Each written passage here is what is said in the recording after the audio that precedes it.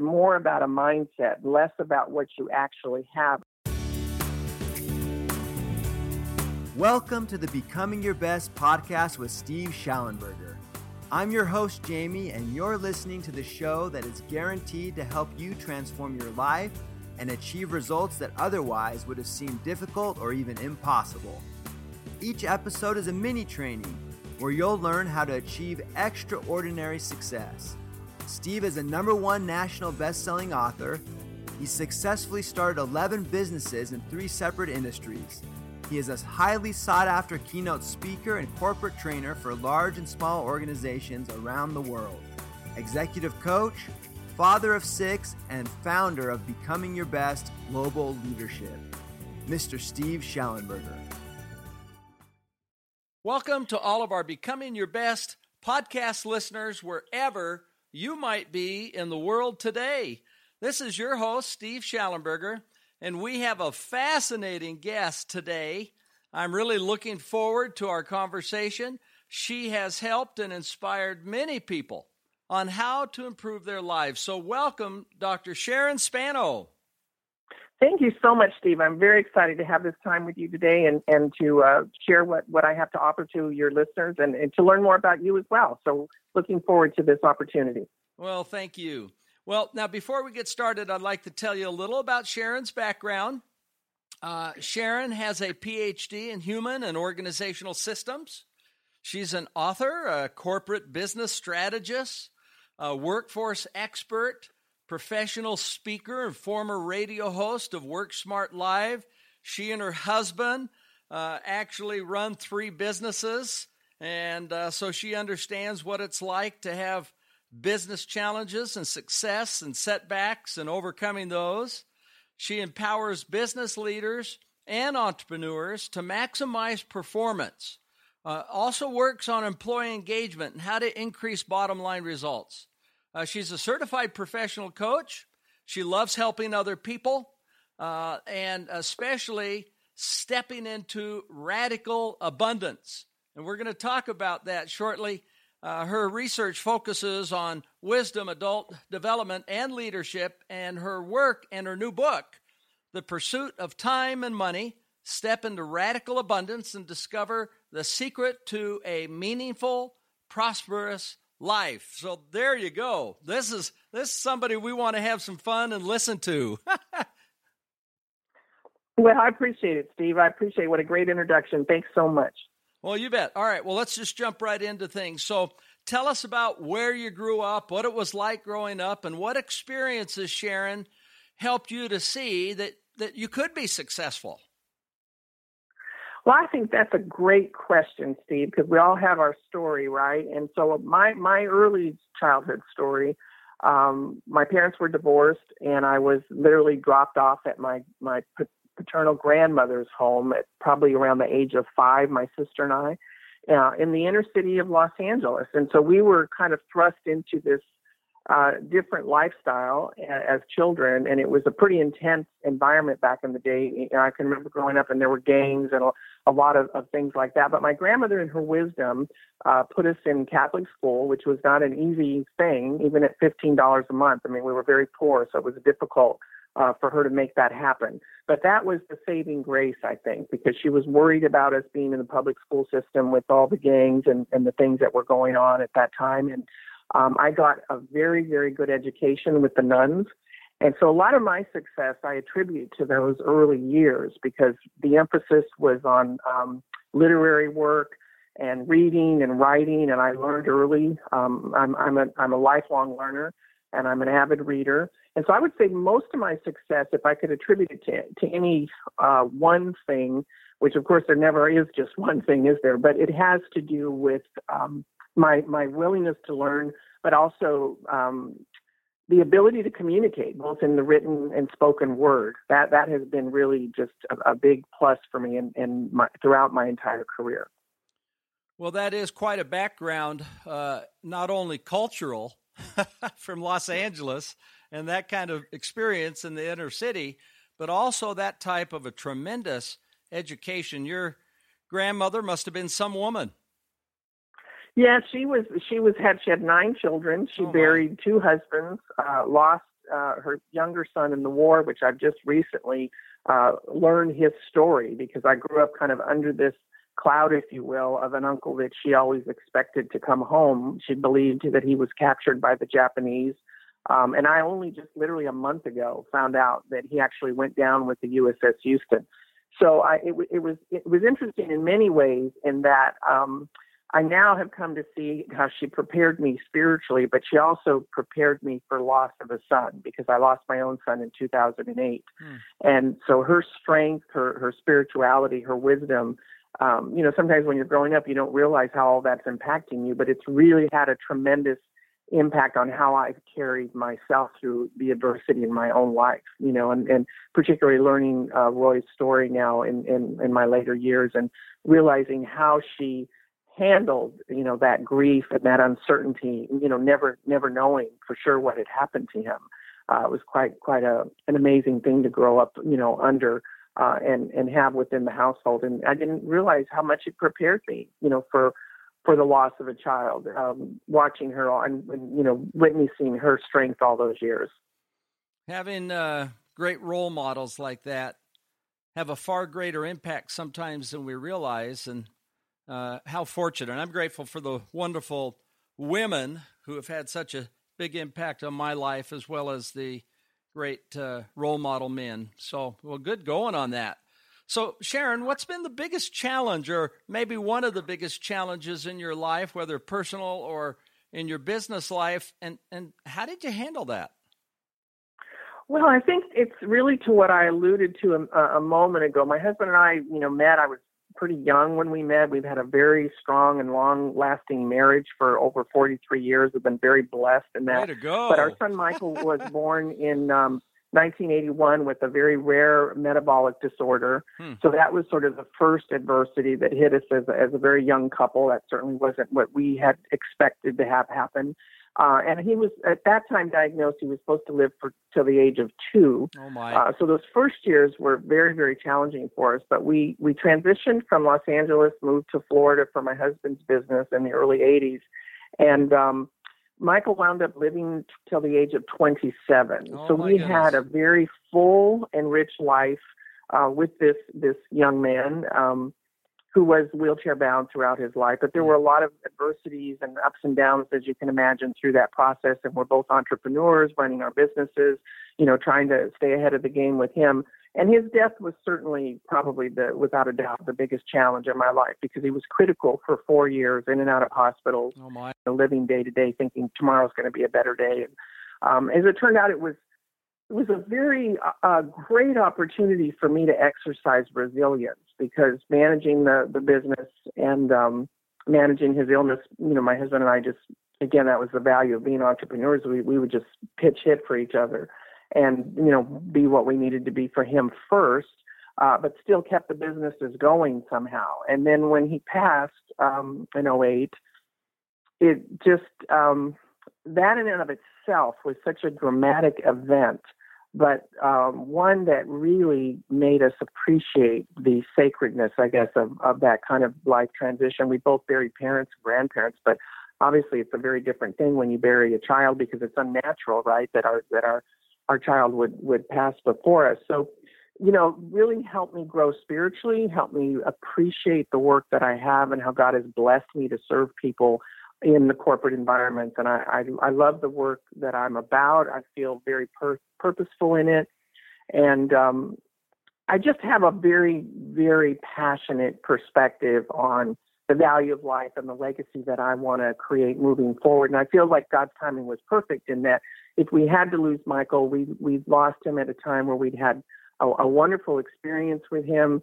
Really, as a family, we did so much together. And then yet at the time of his passing, we're both young enough to still, carry forth our businesses and contribute. I mean, that's really what I want, the fourth quarter, as they say, to be about. How do I contribute to making people's lives better and offer what I can in terms of my wisdom and knowledge to those in business and in corporate America? Yeah. Well, I appreciate you being willing to share about that experience. I'm certain that our listeners every one of them have challenges. Some are more severe than others at different times in life. And just like the type that you've described anyhow, it's probably different for everybody in a sense, but nonetheless, in many ways, it feels the same way, which is we want to do what's important and balance things. And so if you were to give some advice to our listeners in the midst of their adversity, the challenge, these heavy weights, and yet still try to balance life, any thoughts on that? What would you suggest? Well, I think for me, it goes back to purpose. I mean, whatever role or whatever business you're in, how do I be the best in that every given day? I like the sound of that. Well, and just fulfill that purpose, and I know that sounds very cliche for some people. And if you're in a job or a position where you hate what you're doing, that's certainly a bigger challenge. But part of the work that I'm about, Steve, and I know that you're about, is how do we help people really dive deep enough to figure out how to be their best version of who they are. For me, that's a very spiritual matter because I've been blessed in growing that spiritual line of development and knowing who God is and what He's called me to do. For someone who may not have a traditional belief system to lean on, there's so much out there right now to help people. And that's what I love about the integral coaching work that I do is we're less about goals in our interaction. When I finish with you today, I'm going to meet a CEO who is very clear on his purpose, but he's struggling with some of the changes in the economy and the systems and whatnot. So it's how do we take all of his strengths and match them to another level of purpose such that we maybe shift his consciousness so he can step up into this new role in a bigger and better way. So for me, it goes back to purpose and then staying focused. And then how do I continue to develop my own consciousness so that I'm growing and moving forward and adapting? Because as you know, today's leaders have to adapt constantly. I mean, every day things are moving and shifting so quickly, and we're a global, diverse society now. And so that requires a different type of leadership than we have seen certainly in generations before. And I think it's exciting. It's an exciting opportunity for each of us to dig deeper and ask ourselves that question, what can I do each and every day to make the world a better place? And for me, when I get up with that perspective, there's usually something miraculous that happens in the course of my workday. And that's kind of what I try to get my clients to see is what is, even in the most adverse moments, what am I being called to learn?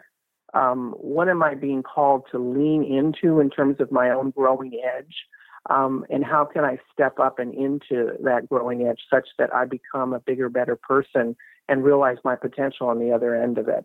Certainly through the years of my son's adversity and suffering, I had to dig really deep to be what I needed to be for him, for my husband, and for my clients.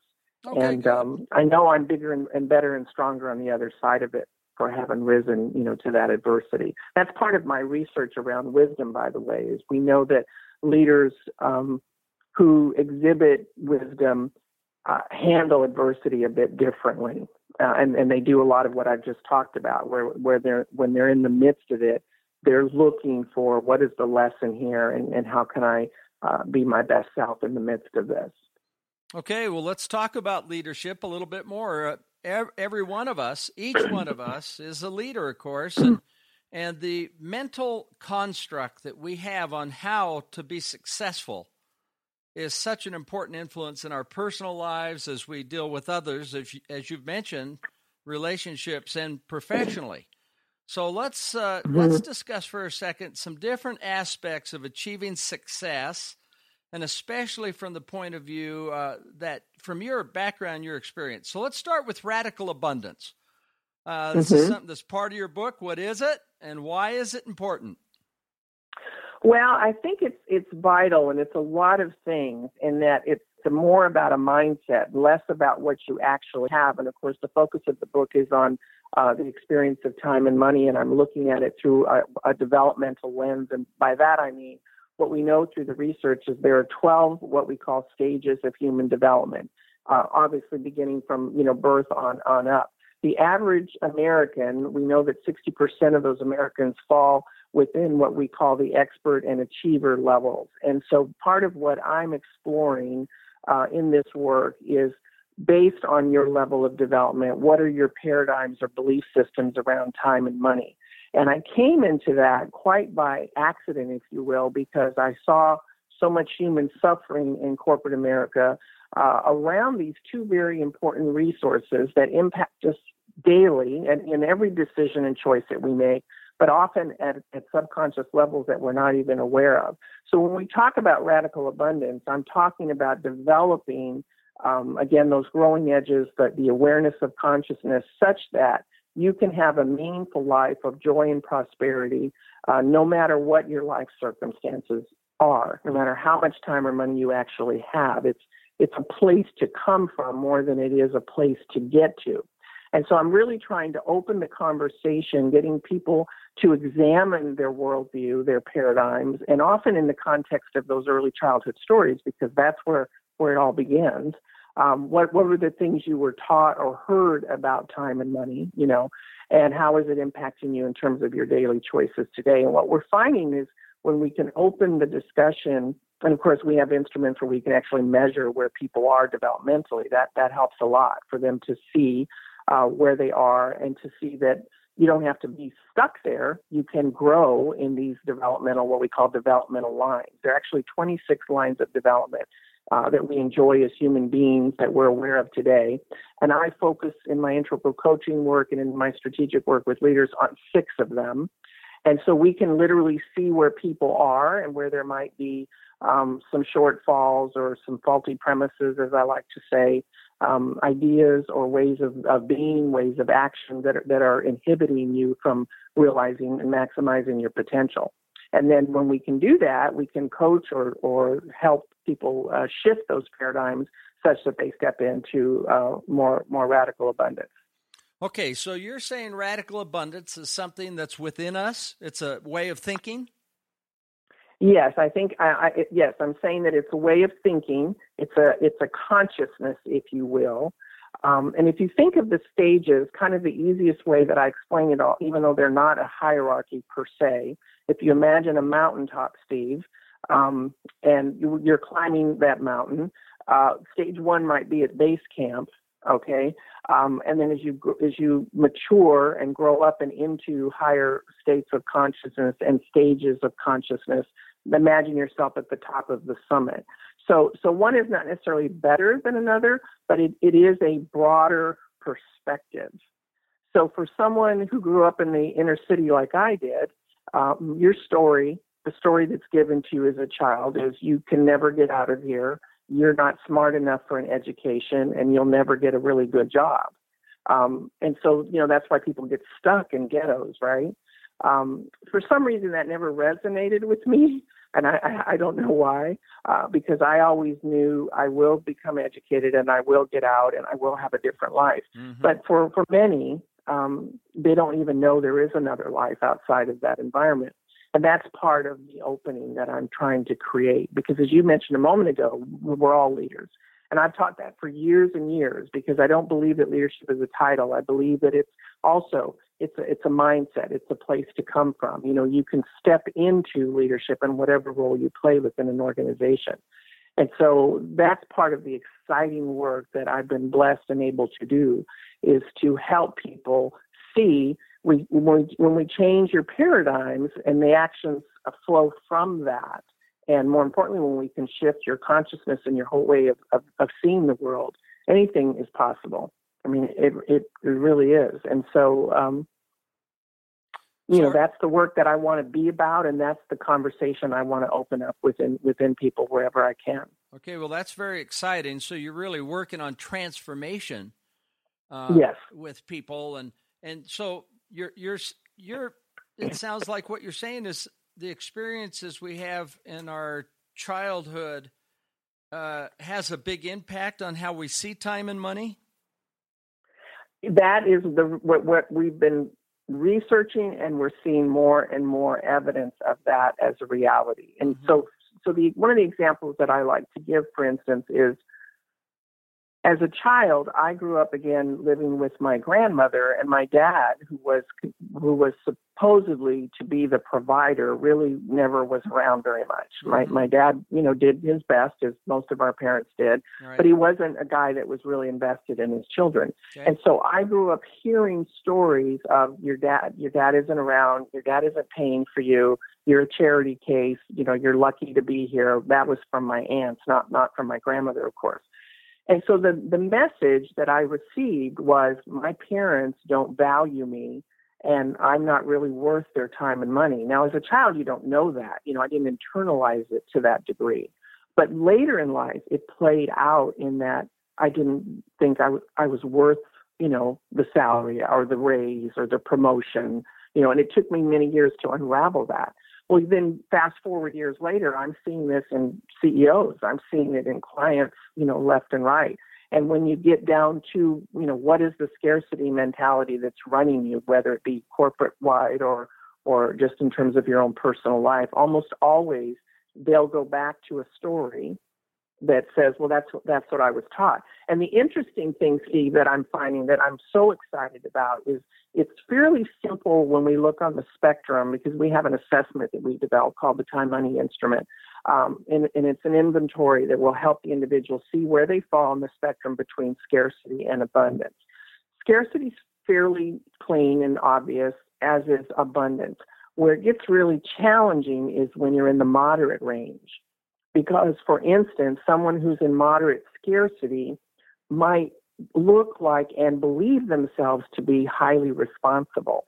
And so they're doing all the theoretically right things that might look like they're coming from abundance, Right. but often those very same things are fear-driven. Yeah.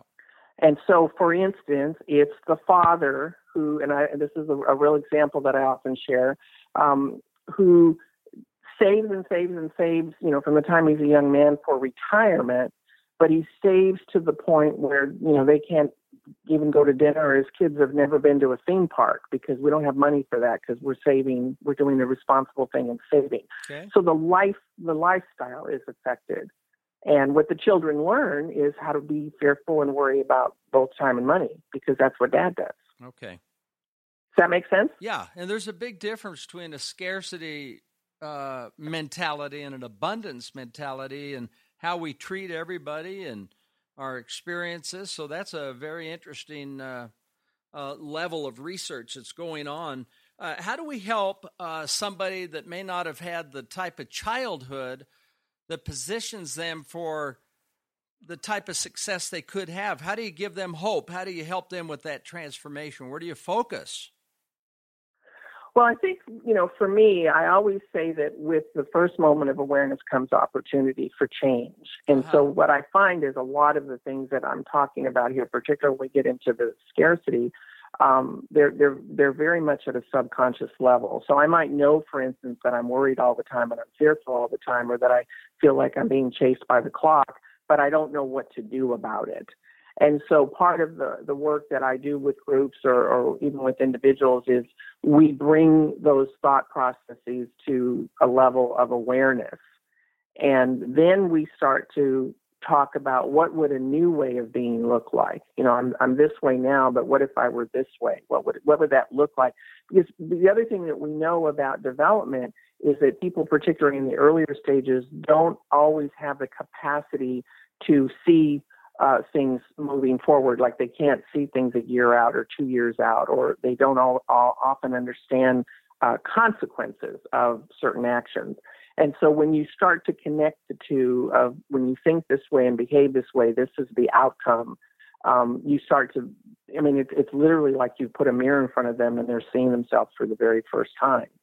And it takes a while, but once they have that awareness, and then you start to together paint a picture of how things might be differently. And then, of course, obviously, when I'm working in companies, we're looking at infrastructures and systems and processes and all of those kinds of things.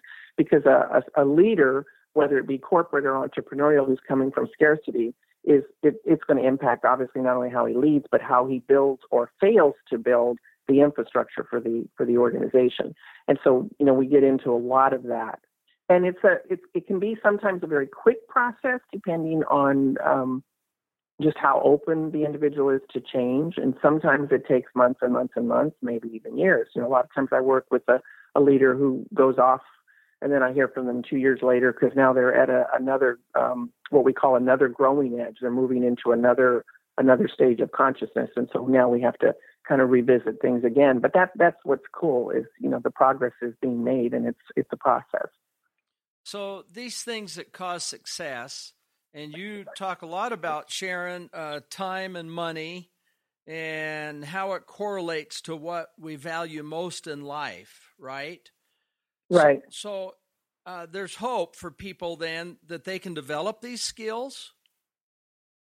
Well, and it's the skills are the outcome of the shift in consciousness. So one of the things that I talk about is a cycle of freedom, which I believe begins with understanding the essence of stewardship. And that's a big word that means a lot of things. Some talk about it in terms of sustainability, but I'm talking about it in the context of where your treasure is, there is also your heart. So I'm going to put my time and money. I'm going to utilize these two most important constructs or resources based on what I value and treasure the most, right? So stewardship is a part of how I make those choices and decisions. And then from that, I believe flows greater compassion, generosity, a greater sense of gratitude, and then eventually even a greater love for myself and others, because self is a part of it. If I don't value myself, I'm not going to take the time, for instance, to nurture my mind, body, my spirit, those things. And then that translates to how I love and care for others, and even my love and care for greater humanity. So it's letting go of the fear and then stepping into this radical abundance of there is enough for me and for others, and for me to be generous and to give. And to focus my attention. So like one of the examples that I love to talk about is here's this young child that comes from an environment where nobody wanted to invest in me. And then I meet this amazing man who lives in abundance, who believes in the flow of money and that there's always enough. And when there isn't, he just creates. But he's always invested time and money in me. So he's kind of the opposite of what I knew as a child. He's the nurturing, loving, caring, generous husband who, is the president of my fan club, who is always willing to invest in whatever it is that I'm about. And that's a pretty big deal for someone like me, because I could have just as easily married an abusive guy coming from the environment that I came in. Got it. That's a good example. It's truly a blessing, right? That I kind of stumbled into the right guy. That is I don't know what that says about me, but well, no, I had a friend one time who was the CEO of a major utility company in the United States, and I was a young man, and he said, "Now let me just share with you the three biggest things that'll have the greatest impact on your happiness." I said, "Okay, great. I've got my pen ready." He said, "Number one is the person that you choose to spend your life with, to marry." He says that's one of the three biggest decisions that will impact your happiness. And it's fortunate that you've found that somebody that helps you see what can be possible in our language, that helps you see that, you can work on becoming your best. And it's different for really everybody, but to have people like us that can help like that is helpful. Number two, he said, is the career that you choose. So you want to choose a career that you can love, that you can make a difference in. And then number three was interesting, is the first major company that you work with. He said it'll have a huge impact on, on your future, your career. But so this kind of deals with what you've just been talking about, of creating an abundance mindset and how it affects everything else, your time, your money. Well, tell us as we wrap up. I'm always amazed how fast time goes. What was the impetus behind you writing your most recent book? Well, a lot of what I've discussed, and then I think anyone who's been in business can relate to the idea or the experience, I guess I should say, of hiring someone who wasn't the right fit. And years ago, I had a guy that I hired that I thought had great potential. He was quite brilliant, and I just was never able to get this guy to make money. I mean, he he couldn't get any clients, he couldn't make any money, and I just couldn't figure it out because I had invested quite a bit of time, money, and energy into him. And one day I just asked the question, what do you believe about people who have money? And he said, I think they're oppressive, greedy, and egocentric. And in that moment, Steve, I went, well, wow, no wonder I can't get you to make any money. Why would you want to be like those guys? And he was one of those guys who came also from the inner city of New York, and he'd had a rough life. And even though he was brilliant, he just could not step into the type of radical abundance, that I'm talking about. So he sabotaged his entire career and even his home life. And it kind of opened my eyes, and it began it was like the first stages of curiosity for me to begin to study this further. And then, of course, once I got into the developmental work, I started to see the correlations between where people were developmentally. And I just got very excited about, wanting to be an interruption to some of that in a more concrete way. Wow. So that was really the impetus behind the book and some of that earlier research. I mean, my whole body of work is not only on time and money, but time and money to me are just a symptom of the other things that are going on within us. Because again, they're two very important resources that can define, our life if we let them. And what I'm really saying is have awareness of how you utilize them, have awareness of how they're impacting your relationship so that you can make better choices and live a life of radical abundance. Okay, well, that's great. Yeah, I had a friend one time say, money's not the most important thing in life, but it is right up there on the list with oxygen. Yes, it is. Unfortunately, it is. And we have to learn to be good stewards of it. Exactly. Okay, well, Sharon, tell us how our listeners can learn more about what you're doing. Tell us about your book. I think it's coming out, right? Or is it here already? And yes, the pub date is August 1st, and they can go to thetimemmoneybook.com/become best. And we have some resources there. One is a manifesto that I've written on radical abundance. The other is they can have access to our research-based time money inventory. It's all confidential, but it'll help them see where they fall on the spectrum between scarcity and abundance. And so that's thetimemmoneybook.com. And certainly they can visit my website, which would also get them there, SharonSpano.com, to learn more about my overall work and the work that I do, as a consultant and integral coach. Well, congratulations, Dr. Sharon Spano. What a great job you're doing.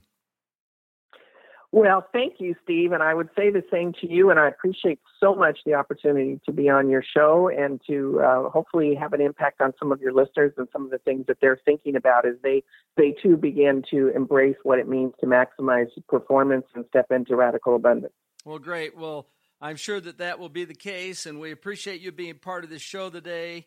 Done a great job. We certainly wish you all the best because you're certainly making a difference in the world.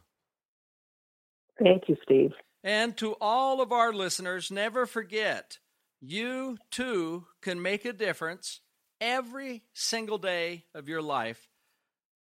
I'm Steve Schallenberger with Becoming Your Best Global Leadership, wishing you a great day. Thank you so much for tuning into this episode of the Becoming Your Best podcast. Don't forget you can find more great episodes of the podcast at becomingyourbest.com/podcast, along with great show notes, a full transcript of the episode, and all the links and resources mentioned in the episode. Please share your comments and questions with us. We want to hear from you. The best way you can show your appreciation for our podcast is to leave an honest rating and review on iTunes. Now it's time for you to take action and truly start becoming your best. Remember, good, better, best. Never let it rest until the good is better and the better is best.